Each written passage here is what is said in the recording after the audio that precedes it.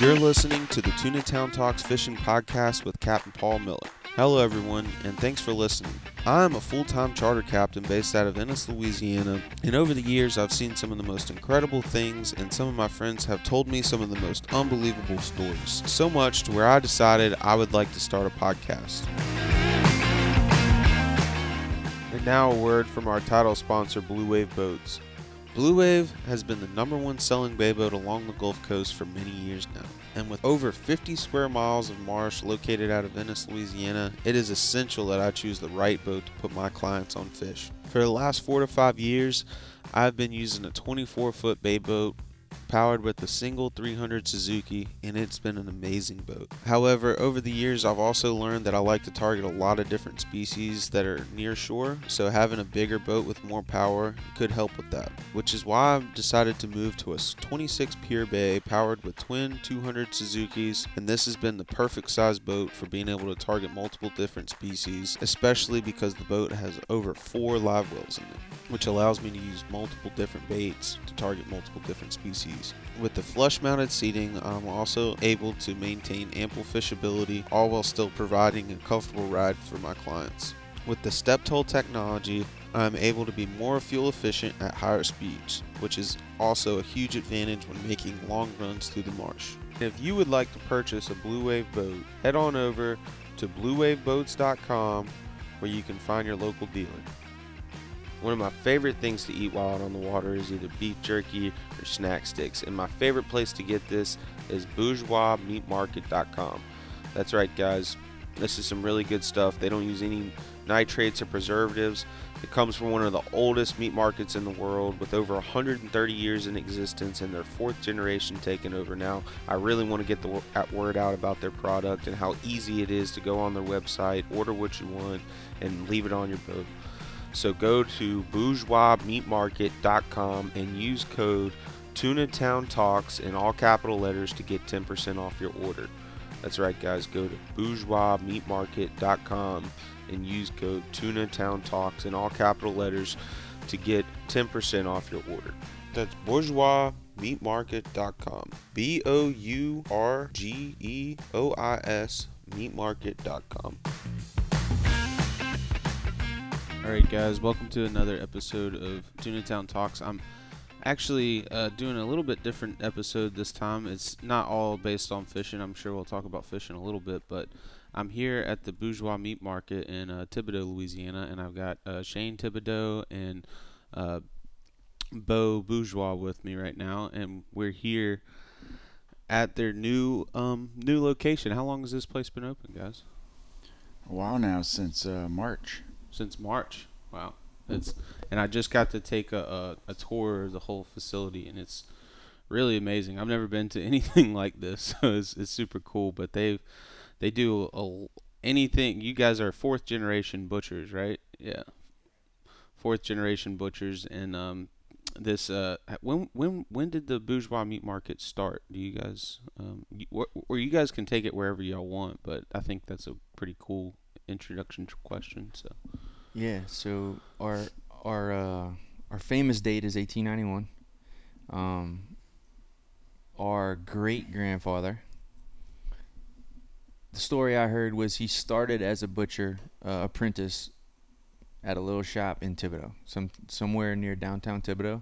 Mm-hmm. And did that for a while. I don't know exactly the turning after that. I don't know what happened with the turnover after that, but I guess he officially opened up his shop in 1891, right across the street from where our old location is now, in my grandfather's front yard, basically. So he had, just a little kind of outbuilding in the yard, a shed, a little barn, and he started there, and he would kind of slaughter pigs and cows. Mm-hmm. And do like horse and buggy and go kind of door to door sales until it was all gone. Wow. And that's kind of how that's the way the story's told. And whatever he couldn't sell in a package to someone's house, whether it was a standing family order, like this family always had their whatever they got, a quarter of a pig or a quarter of a cow, or a couple chops, couple steaks, whatever wasn't sellable like that is a byproduct. So kind of started getting into making, the products that everyone loves today, the sausages and the boudins, and finding ways to make more with what you got, right? Just right. how else can you use everything? So we kind of keep that tradition open. Right. So there's very little waste in all this stuff? Yes. Really? And some of our, some of our best products kind of come from that idea. Like, figure out a new cool way to use, to use a byproduct. Right. What about, like, the bones? Like, what do you guys do with that? Well, we actually were throwing away bones for a very long time. Really? Until we went to a processing convention in, I think it was Chicago. Went to a big processing expo looking for equipment for this place. We were just looking for, trying to figure out what we were going to use here. And we went to a pet treat seminar. Mm-hmm. And the guy was basically saying, if you're not in the pet treat industry, you're throwing away, thousands of dollars. So we kind of brainstormed, and the second we got back, we were like, okay, we gotta stop throwing away some of these bones we've been doing, and we started salting them and throwing them in a smoker, and now we sell popsicles. Really? A lot of them. A lot of them. That's pretty cool. I'm gonna try some of those for my. Papa was pretty mad to hear how well we did with them after all those years of throwing them away. Wow, I can imagine people love their dogs these days. Yeah. And we haven't really tapped into it as much as we should, but right. There's room for more. Right. Wow. And so you guys are the fourth generation, and I guess every generation kind of just tries to do it better as of everything, I guess. Yeah. That's kind of the name of the game. Yeah, maybe that's not really the case in our situation. We try not to do better. We try to keep everything the same. I think that's kind of what sets us apart. The way that we've been doing things today, or the way that we've been doing things, since my grandfather and great-grandfather came up with the recipes and the way to do it. It's pretty cool. So to kind of, I wish y'all could have met my grandfather. His name was Lester. He passed away a couple years ago at 96, but he was a firecracker, and wow. he would ride his bike across the street, because he lived across the street from the old market, a few times a day. And he would come mess with us, mess with the customers. And yeah, when he found out we were selling bones, boy, he was lit. We did some math for him real quick. Why was he mad about it? Because he ran the meat market. So he took over after he got back from serving in World War II until the late 80s, when he sold it to my dad. So he's trying to figure out how many bones he threw away in that 40 or 50 years. Yeah. And I guess it comes down to like a profit thing, right? Yeah. Like, you can figure out how to make more. But I guess that's an example of how you guys have done it better. Or added to it, so. You keep it the same and keep the tradition going the same, because the way that you guys are making all this stuff has stayed the same, right? Same, the smokers and yep. I mean, I saw the actual wood that you guys are putting in these things. Right. I mean, it's very, very cool. But what is y'all's like? I guess your biggest selling product here that people would love? It's the jerky. I think we're known first for the jerky, like just our brand, our logo out in town. I think people immediately think about the jerky. The locals, for locals, we're just the place to go shopping. They're on the way home from work and they're stopping to cook for the night. Like, it's just a normal. Man, I wish I had a place like this. Yeah, it's not like a big destination for a lot of people. It's just, this is where they're gonna get it. Right. So that's pretty cool that we can kind of tap into both. Like, we are a special out of the way destination from people, in Lafayette, Baton Rouge. When they're passing through, they do know we're here and they plan on stopping, and it's special for them. Mm-hmm. Come get some jerky, and they kind of keep it that way. Like, that's their special little treat when they're on the road. Yeah. But for others, it's just it's not that. It's just normal life, you know. You just Right. got to get some ground meat. And like some of your other products, like I always find, like whenever I first came to Louisiana as a charter captain, somebody asked me if I wanted to try hoghead cheese, and I was like, man, I'm sure. I don't really know what that is, but I tried it. But like, what's the process like? How do you make hoghead cheese? And for a lot of people that listen to this show, I'm sure I've never tried it or even know what it is. So what is hoghead cheese? Hogshead cheese is well, traditionally, it goes back to the boucherie, and this kind of goes back even farther to like the time of my great grandfather. His name was Valerie Jean Baptiste Bourgeois, by the way. But he, back in those days, there was no refrigeration, which is why he had to go door to door. You had to sell everything that day, and people weren't buying more than they can cook because there was no way to save it. So so let's talk about a boucherie. So a boucherie, families or people would raise their own pigs or whatever it might be, but for a boucherie it's pigs. And when you were ready to slaughter it, you couldn't eat the whole pig by yourself. So you'd have the whole family come over, you'd slaughter it, and you'd process it and use all of it, and then it would divvy out. You'd eat some there, and it would divvy out to everybody so that it could be consumed, and nothing was wasted in those days.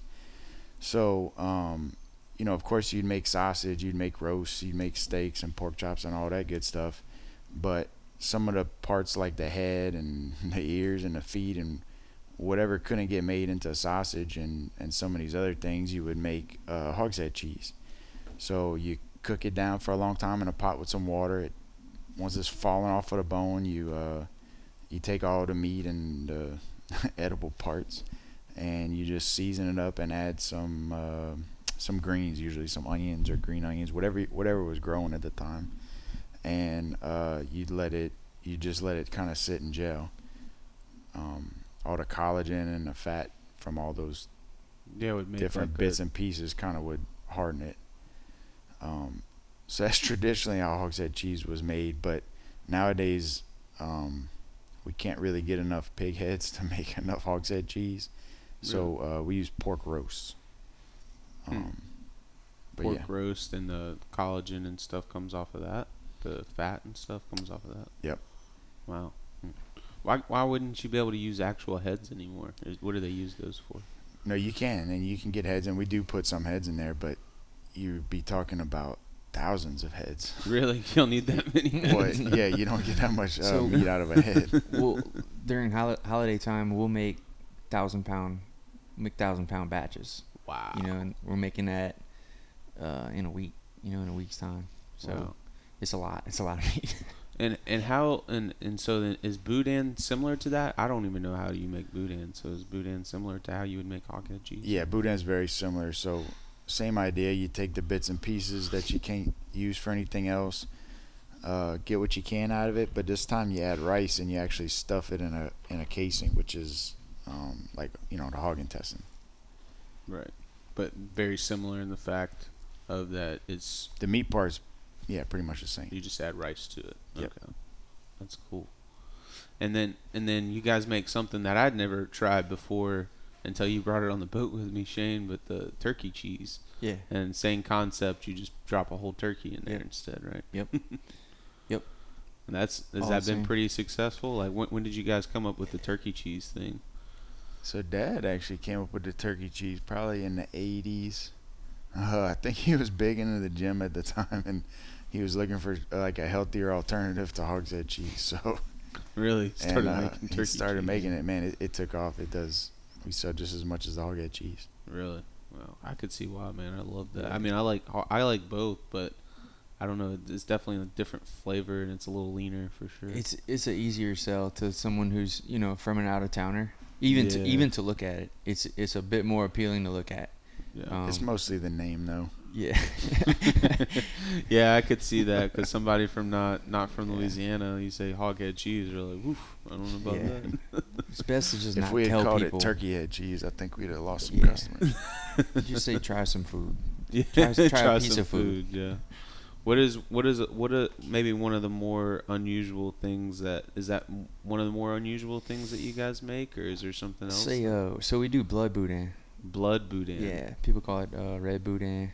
Really? Or boudin rouge.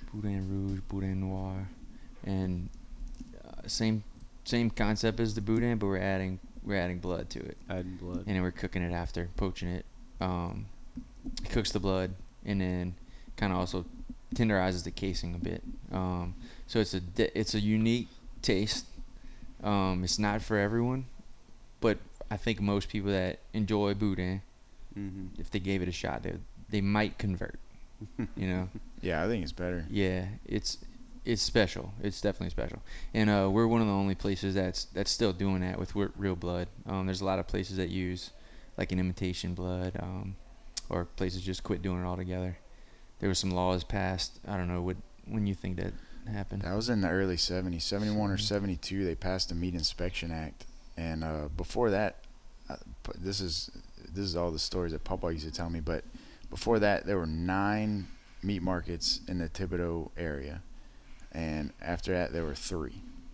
So the Meat Inspection Act, they just required a lot of rules, a lot of equipment, and they created a department where they had meat inspectors that would come out and watch you slaughter and do all this. And most of the places couldn't make it happen.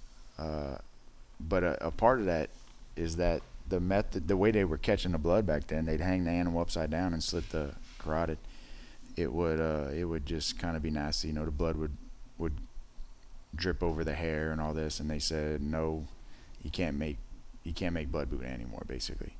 So Papa, for like 2 or 3 years, he worked with a meat inspector or whoever it was that was high up, and they developed a sanitary way to catch the blood. Wow. And so ever since then, we've been making it. Wow. Do you guys get the blood you guys yourselves, or do you kind of get that from wherever your cows and pigs are coming from? We stopped slaughtering a little bit after Katrina when they got rid of the. So that was in like 2000, probably 6 for the people that don't know about Katrina. But yeah, probably in like 2006, a little after Katrina, they closed the stockyard around here, and it got really hard to find cattle. And so we stopped slaughtering, and now we use a slaughterhouse in Eunice. So they slaughter the cattle for us, and we still get the whole carcasses. But Dad had to go over there and teach them how to catch the blood. Really? So wow. Yeah, if we lose a supplier, we got to go teach them the right way to do it so that we can get blood. Wow, that's pretty cool. You guys know the whole thing. That's pretty awesome. And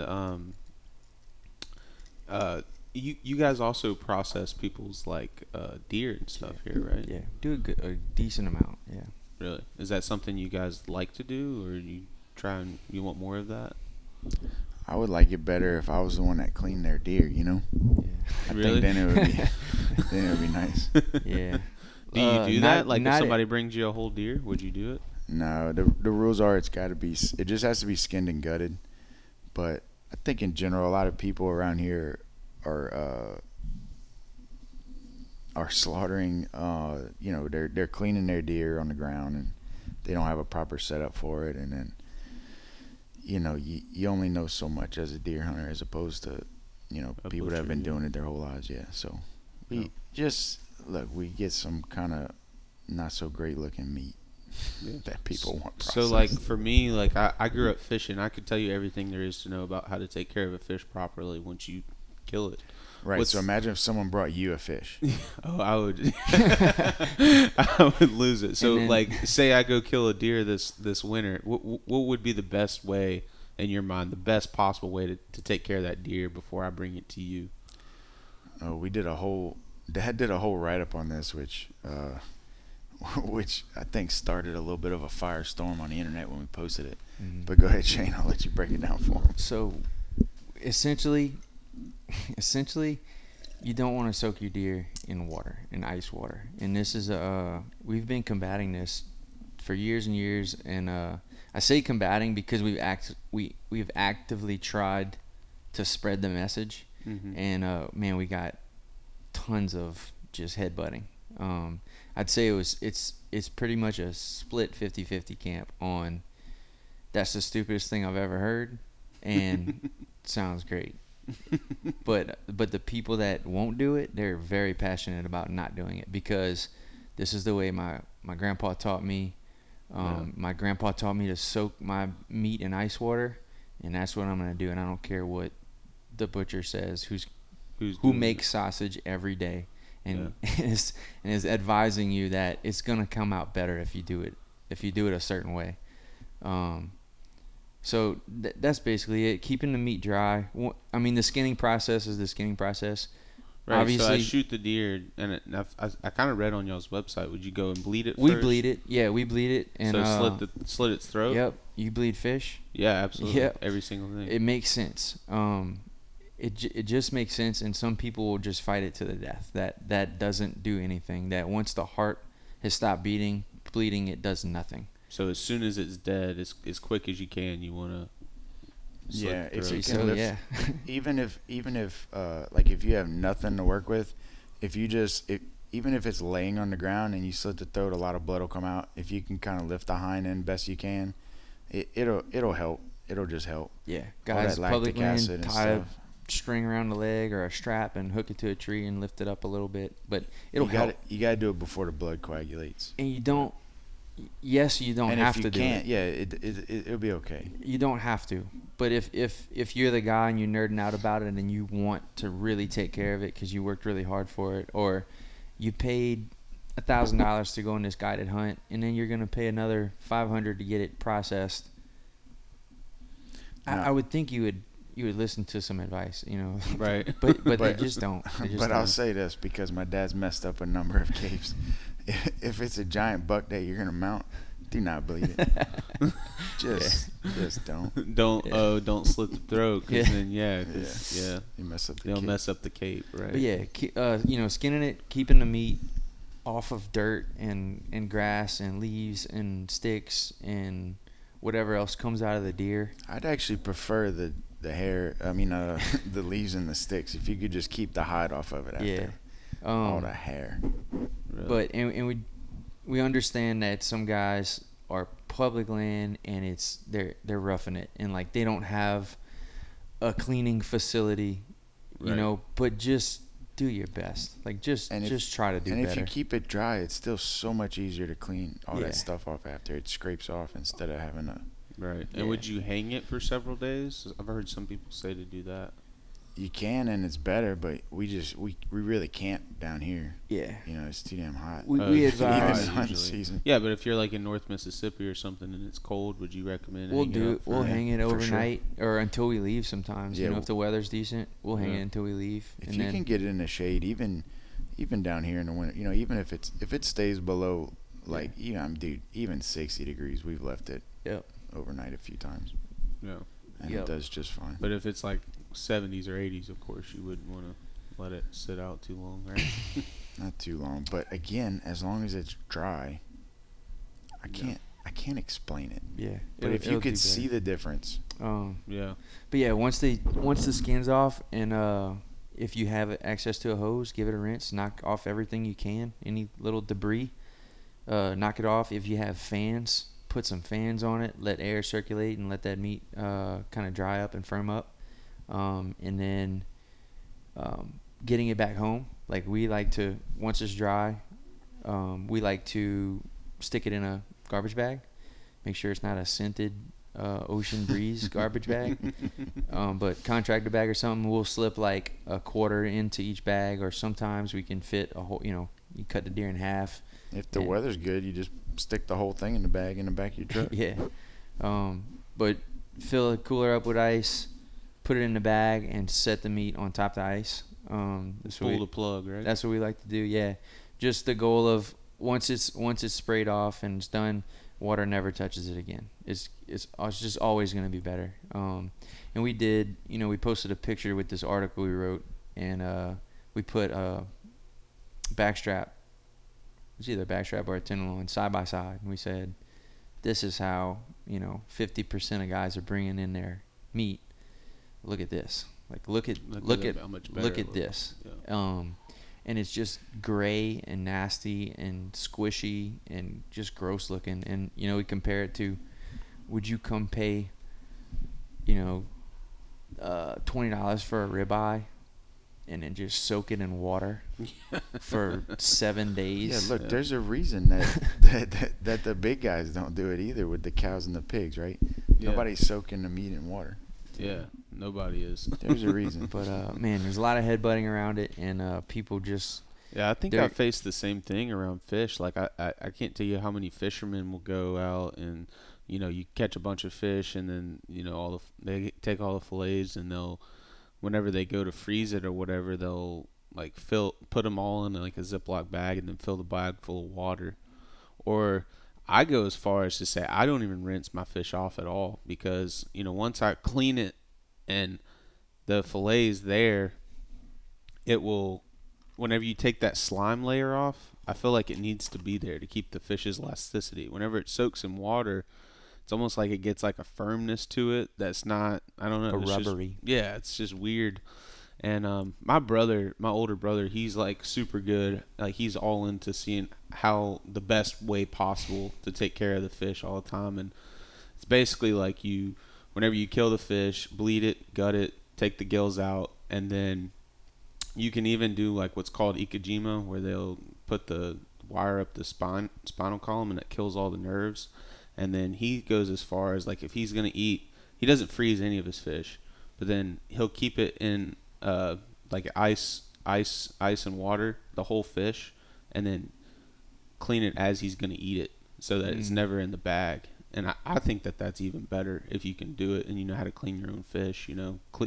Clean it as you need it, and don't let it sit in like a like a refrigerator or whatever. And I mean, I agree. And I also think that the best way to eat a fish is eat the whole fish. Like cook the fish whole, either by baking it or grilling the whole fish, because I feel like we're one of the few cultures that just takes the main fillet off of it and eats just that. If you go to anywhere else in the world, the main way that they're cooking fish is the entire fish.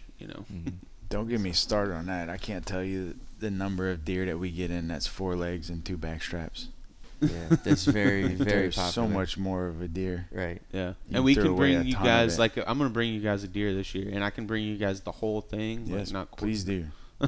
Let us do all that. the whole thing, because that's what I think every time I've cleaned a deer or went deer hunting with somebody. I'm like, man, there's got to be a lot more on there, And what I like to do, like if I kill a deer, I don't make, almost none of it goes through a grinder. So really, I'll quarter it and then just cut chops, like I'd be cutting a piece of veal, right? So I'm cutting shoulder steaks. When I get to the shank, I'll just cut some little soup meat, put it in a little pack, and then make a soup with it. So kind of cook the whole deer a little differently. Some of it grilling, some of it cooking down, some of it cubing up for stews, sauce piquant, stuff like that.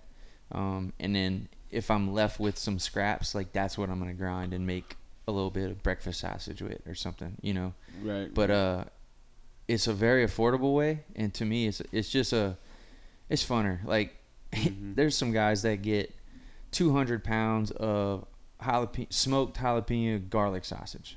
Like, what are you gonna do with that? all that? You can eat that one way.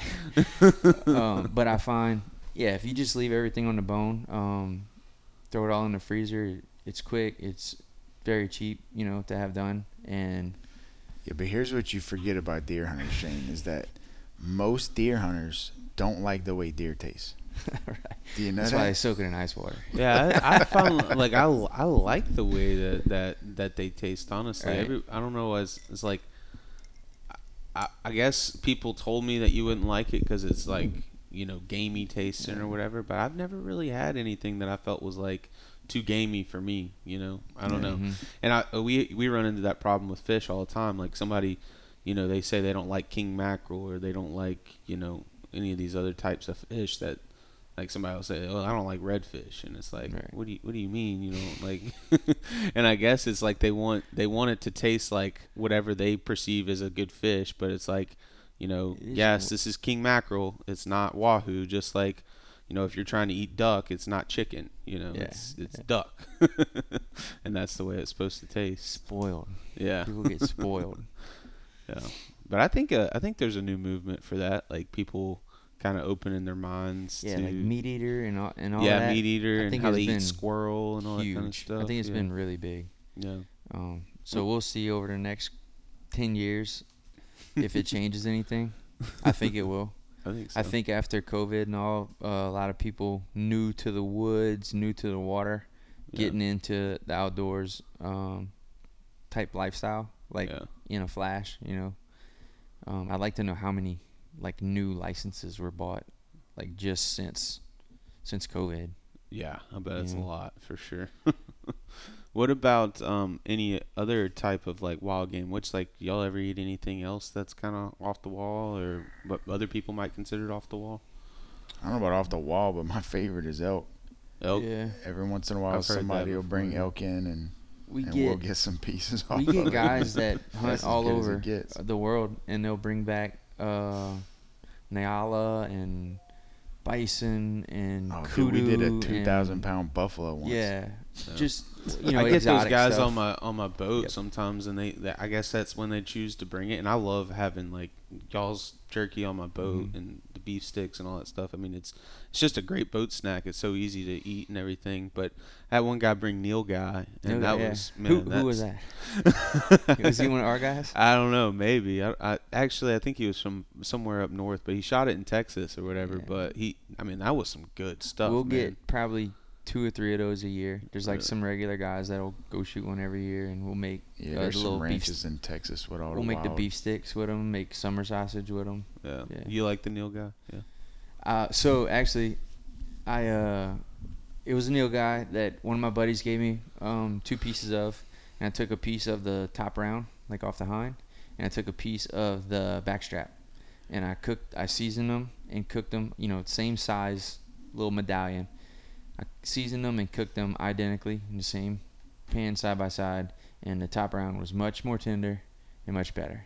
But a lot of these, like what I said earlier, a lot of these guys, they come and they just want the whole thing deboned, and they're like, "Don't you touch those back straps," but they don't realize that, like a lot of that meat might be better than backstrap, Right. and you're getting a lot of sausage that's gonna frostbite in the freezer over the next 3 years. Even the backstrap is way better if you leave it on the bone and cut chops. Right. Really.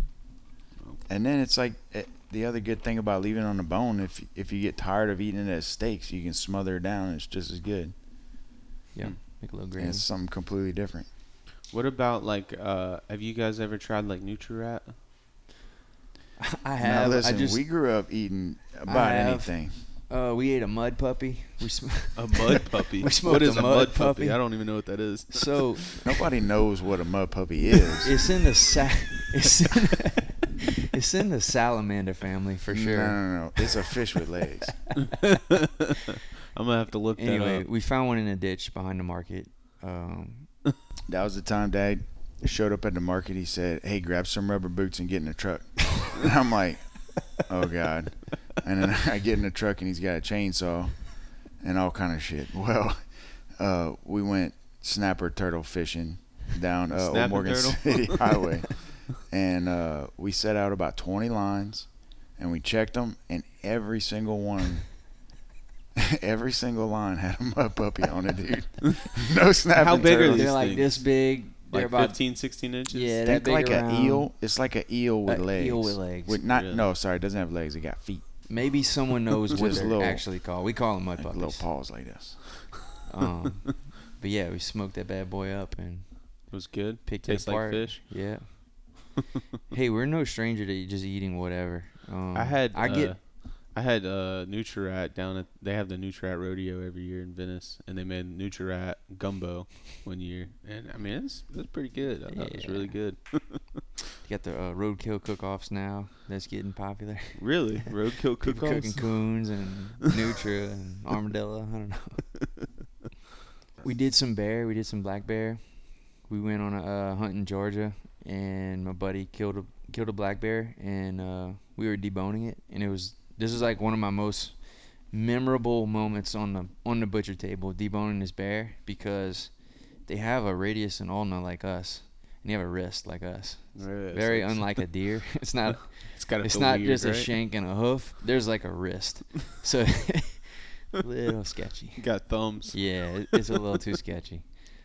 But How do you like bear? it was great. We did we cooked some of it, and we did sticks. I don't know if we were doing summer sausage at the time, but we did just like some beef sticks, and came out great. That's awesome. That's real cool. Super cool stuff. And you're recently getting into I take it you've hunted your whole life, but you're getting into Yeah. spearfishing now, right? Yeah, we've hunted and fished our whole life. Offshore is new to me. And then with that, kind of the same time, spearfishing is very new. Yeah. But definitely my new addiction, and it's something, man. Yeah, I could see it. I got the opportunity to take Shane one day, him and his fiance out in the boat, and it's so cool to see like people that have been in other facets of the offshore, of hunting and wildlife, and then it's like when you get into the spearfishing, it's like you're out of your element and into theirs, and there's Right. that whole other aspect to it, but it's super cool. You got you a big Kobe here recently. huh? Yeah, yeah. Went to Grand Isle last weekend. That's awesome, man. Super cool. A little nervous to pull the trigger on it. I decided I wasn't ready to kind of fight anything, But in the moment, I couldn't. Yeah, don't pass it up. Yeah, That's how you know your boundaries. yeah. You gotta push it a little. How about you, Beau? You into the spearfishing at all? I never been spearfishing, man. Dad did a bunch of that when he was younger with scuba. I don't think he did any free diving like you're doing. Yeah. That's cool. Seems more and more guys I talk to in their 50s, 60s, they're all like, oh, yeah, we did a ton of that. I'm like, why didn't you tell us when we were like 10? Why is this the secret you chose to keep? It is. It does seem to be something that people used to do a Right. lot. You talk to a lot of older people, and whenever I was, I don't know, 16, 17, 18, it was like that sport was on such the rise. Like people were getting into it all the time, and now, I don't know, it seems like people starting seeing the dangers of it, and there's just red tape on everything nowadays, and people don't want to risk stuff, I guess. But yeah, I don't know. When did you guys actually start working at this as a butcher? Like, how old were you guys when y'all started? We were kids. So my grandpa had 7 kids, and there's 35 grandkids ish. Something. 35 grandkids? Yeah. Holy moly. So I got 35 And like, first cousins and like on my 45 dad's great grandkids. Yeah. So yeah, we've pretty much all been in here since we were kids, at It's least like in some it's like aspect. a daycare. Lots the of free daycare where you child come labor. in. Yeah. My earliest memories were probably like around the 10 area. 10, But yeah. was probably a little younger. Really? I know his dad kind of brought you to work every day. Like, Yeah, pretty much every Saturday, until I would see enough kids across the street, and then I'd bail and go play with everybody. yeah. But yeah, I started getting I really started working though when I was 12, and that's when I started getting paid. Really? So I got $2 an hour, and then every year I got a $1 raise. So yeah, that from then on it was pretty much summers, and the big one was Christmas. So every Christmas, as soon as I get out of school, I'd be vacuum packing from like 2, 3 in the morning until 10 o'clock at night. From somebody that, like, I know a lot of people in America never experienced. I had the privilege of being able to work when I was 12 years old, but do you guys feel like that's something you guys value, working at that young of an age and learning how to work at that young of an age, or you think that's something that we should still try and push off till people are out of school? No, for sure. I see the value in it, and we try to set that kind of example, even at home, just making the kids do stuff. Like, and if there's nothing to do, make something up. You have to find something, huh? We're pretty creative. But we try to get them in the market as much as we can. So y'all's kids work here, or Do No. some of the other grandkids and Not yet. great-grandkids? Mine's 6 and Brittany's is 8. Okay. But here shortly, we'll kind of maybe come up with a little something where it's more of a structured, like, hey, you need 10 minutes or something. Yeah. But more of like they know what they're going to do. You know, Yeah. I like that idea. I know that's what our cousin Brody works at the store in Thibodaux. That's kind of his dream is to be able to kind of work with his kids and kind of teach them the ways and Yeah. you know, not wait until they're out of the house to do that. You know? Yeah. I think you learn so much more if you learn as you grow up. It's like I don't know, like I learned everything I know about. There's stuff I still use today as a fishing guide that I learned when I was 10, 12 years old, you know. Yeah. And I don't know how you, like, that level of experience, I don't know how you know, just so many people I feel like just get thrown into work and no experience at, 20, 25 years old, and it's like, man, you could have been learning this whole time. But I feel like we demonize working at such a young age for a long time, and I think that it's I don't know. I think you should start. I think you become a man around 12. You start making those decisions and all that kind of stuff. But, Yep. Well, guys, we're coming up on 40 minutes. This is an awesome podcast. Is there any other stories or anything else you guys want to add into the podcast? Yeah, it is a little off subject, but since it's a fishing podcast, Shane's got to tell the story of fishing with Uncle Brian at the Big Daddy Rodeo. Yeah. So we had the Big Daddy Rodeo at Grand Isle. Uh-huh. Every year, it's a big family reunion. We may have gone 9 years at Bridgeside. It's like the weekend after Tarpon. But my Uncle Brian, he passed away, 2 years ago? A year ago. His nickname was Breeze. Breeze. And he never stopped So moving. he was a big fisherman, and he's just a fast living dude. Right. He's a fast living dude. He's taught me a lot about, a lot of what I know about fishing came from him. Spent a lot of time on a boat with him. But there was this one day in Grand Isle where we had just come back from offshore, and he stayed back, and he had his boat, like a smaller, like kind of bass boat style. So come back in, and he's like, hey, I need to go catch a bull red. I got nobody to come with me. You're in. So I'm like beat down from offshore, and like, all right, let's go. So we get in the boat. We go in the pass at Caminada Pass, and we're like smack in the middle of the pass, like on a sandbar, kind of just getting wrecked, like in a bass boat. And but he's looking for this drop off on the sandbar, and he didn't have a depth finder or anything, so he just used my rod. So as we're going, and this was all one big. This all happened in like 10 seconds, but he's got my rod and he's just jamming it, as he's probably doing 10 miles. He's probably doing 10 miles, and he's got my rod and he would just jam it as deep as he can, and then the current would kind of take it back and he'd stick it back in and jam it.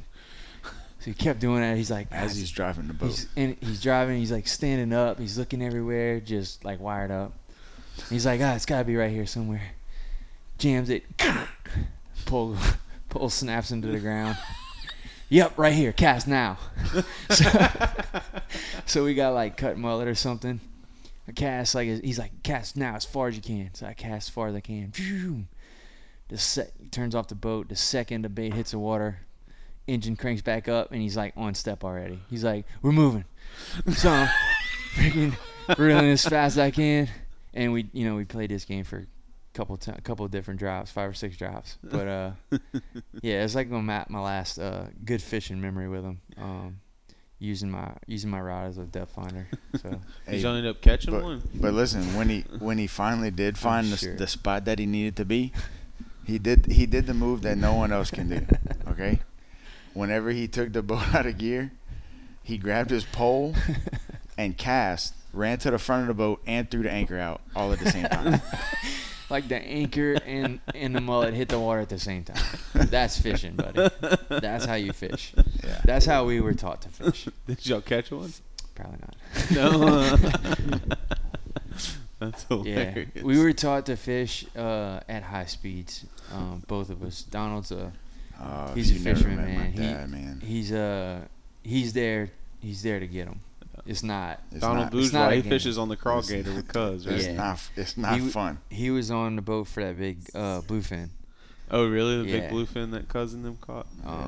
But yeah, I remember free spooling, one of his pin reels on a tuna when I was little, and it was the scariest moment of my life. Like, we're trolling or something, starts going off, and I ran to the reel and went full. He's like, no, screaming and stuff. So there's a lot of time like that. My dad doesn't yell too much in day-to-day life. He saves it all up for when he's on the boat. Lets it all out.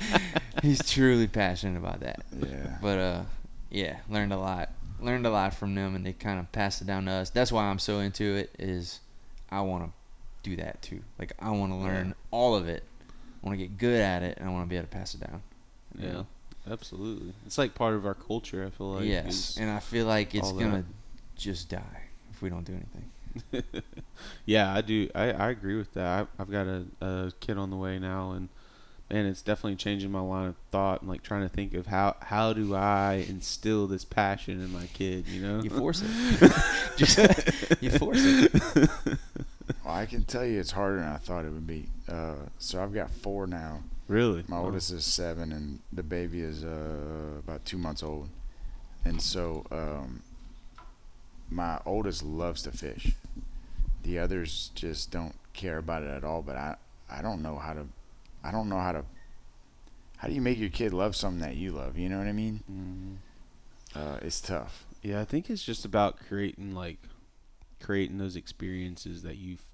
Like I mean, and I could be wrong. I mean, I haven't raised kids yet, so like I'm a complete novice. But I would think that if you just I think about all the most memorable moments in my life, it's a lot of times it has to do with like big catches or like that time that I missed out on a big catch that my brothers and my dad went to go do or something like that, And but the just problem, try to keep creating those experiences and being around all the people that you love, and then. So I thought that too. So for a while, I only took him fishing, when I knew we were gonna catch, basically. Mm-hmm. But then they don't get that experience that you're talking about. Like, how do they know that it's a good? Like, hey, this is. Do you see how many fish we're catching? And he's like, yeah, this is how many fish we catch every time. Yeah, it's you have to have a bunch of shit days fishing to appreciate the good ones. Yeah. I think too, I was fortunate. My dad, he was more into it wasn't all about fishing. It was fishing. It was diving. It was just being out on the boat. That's what I've learned. And if we weren't diving or fishing, we would just go to the Barrier Islands and hang out as a family. And so the fishing part of it, it was cool when we caught them, but it wasn't I think we just because my brothers, I mean, they're not all into the fishing all the way. My younger brother's more into the sailing side of things. My older brother's more into, he lives in Florida. He goes out and kills one fish and he goes home, and that he's more into that kind of thing. So I think it's just trying to develop a love for being on the water, more of trying to develop that passion for killing everything, perfect. You got it. You're ready, dude. Time for number 2. Time for number 2. What you waiting on? We'll see. I don't know. But where can so you guys with the Bourgeois meat market, you guys are able to sell anywhere in the world, right? Somebody can go on you guys' website. Can y'all explain all that a little bit? How to find your product? We just we have a little shopping cart online. All of our non-perishable stuff can just be purchased on your phone. It's sent to your door. We send everything UPS. We can next day air. We can second day air things.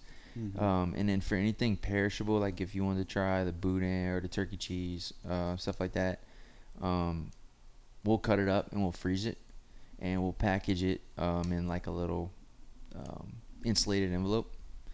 Throw it in a box, and we'll either next day air it or second day, based on kind of your location and time of year. If it's middle of the summer, we'll send it out next day. If it's 40 degrees outside and we can just ground ship it, we will. It'll make it to you. And so, that's something we kind of started ramping up, I'd say over the past maybe 3 years, is the non-perishable, or is the perishable items being shipped. We didn't do a whole lot of it because of the price of UPS, but we kind of were able to work down some of those prices, and we're doing a little better with the way we're packaging things now.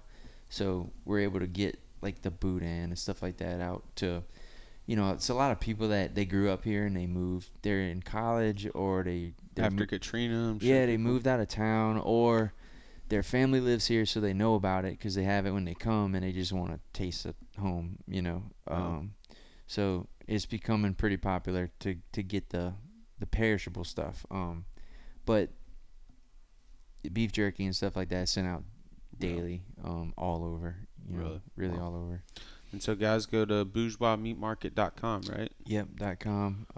And you can use code TunaTownTalks in all capital letters, and you'll get 10% off, guys. So That's right. try to remember that.